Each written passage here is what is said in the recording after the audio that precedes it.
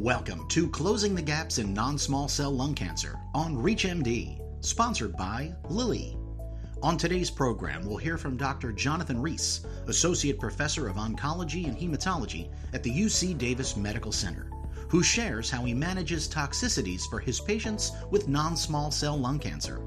Here's what Dr. Riess had to say.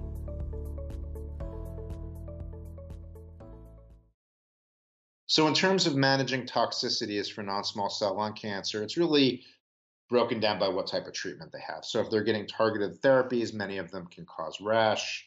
So giving patients prophylactic medications that they know to either get and start should they get early symptoms, or call once they get those symptoms.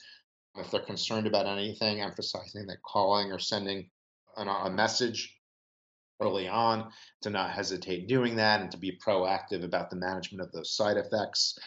For immunotherapy, it's discussing the potential immune-related side effects and that they can manifest often in many different ways, so the patients to think about and be aware of that and to let us know right away if they're having those symptoms. And in terms of, the multidisciplinary team, we have our nurse coordinator and nurse practitioners and so forth that to work to bring patients in early before things get to a point of worsening in order to proactively treat those potential side effects.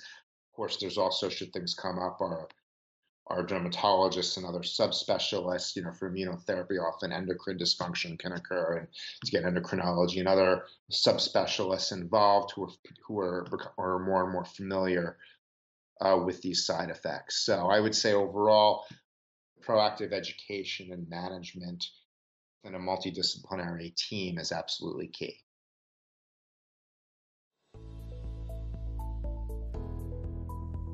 That was Dr. Riess sharing his approach to managing toxicities with the help of a multidisciplinary team. To revisit any part of this discussion and to access other episodes in this series, visit reachmd.com/NSCLC, where you can be part of the knowledge. Thanks for listening.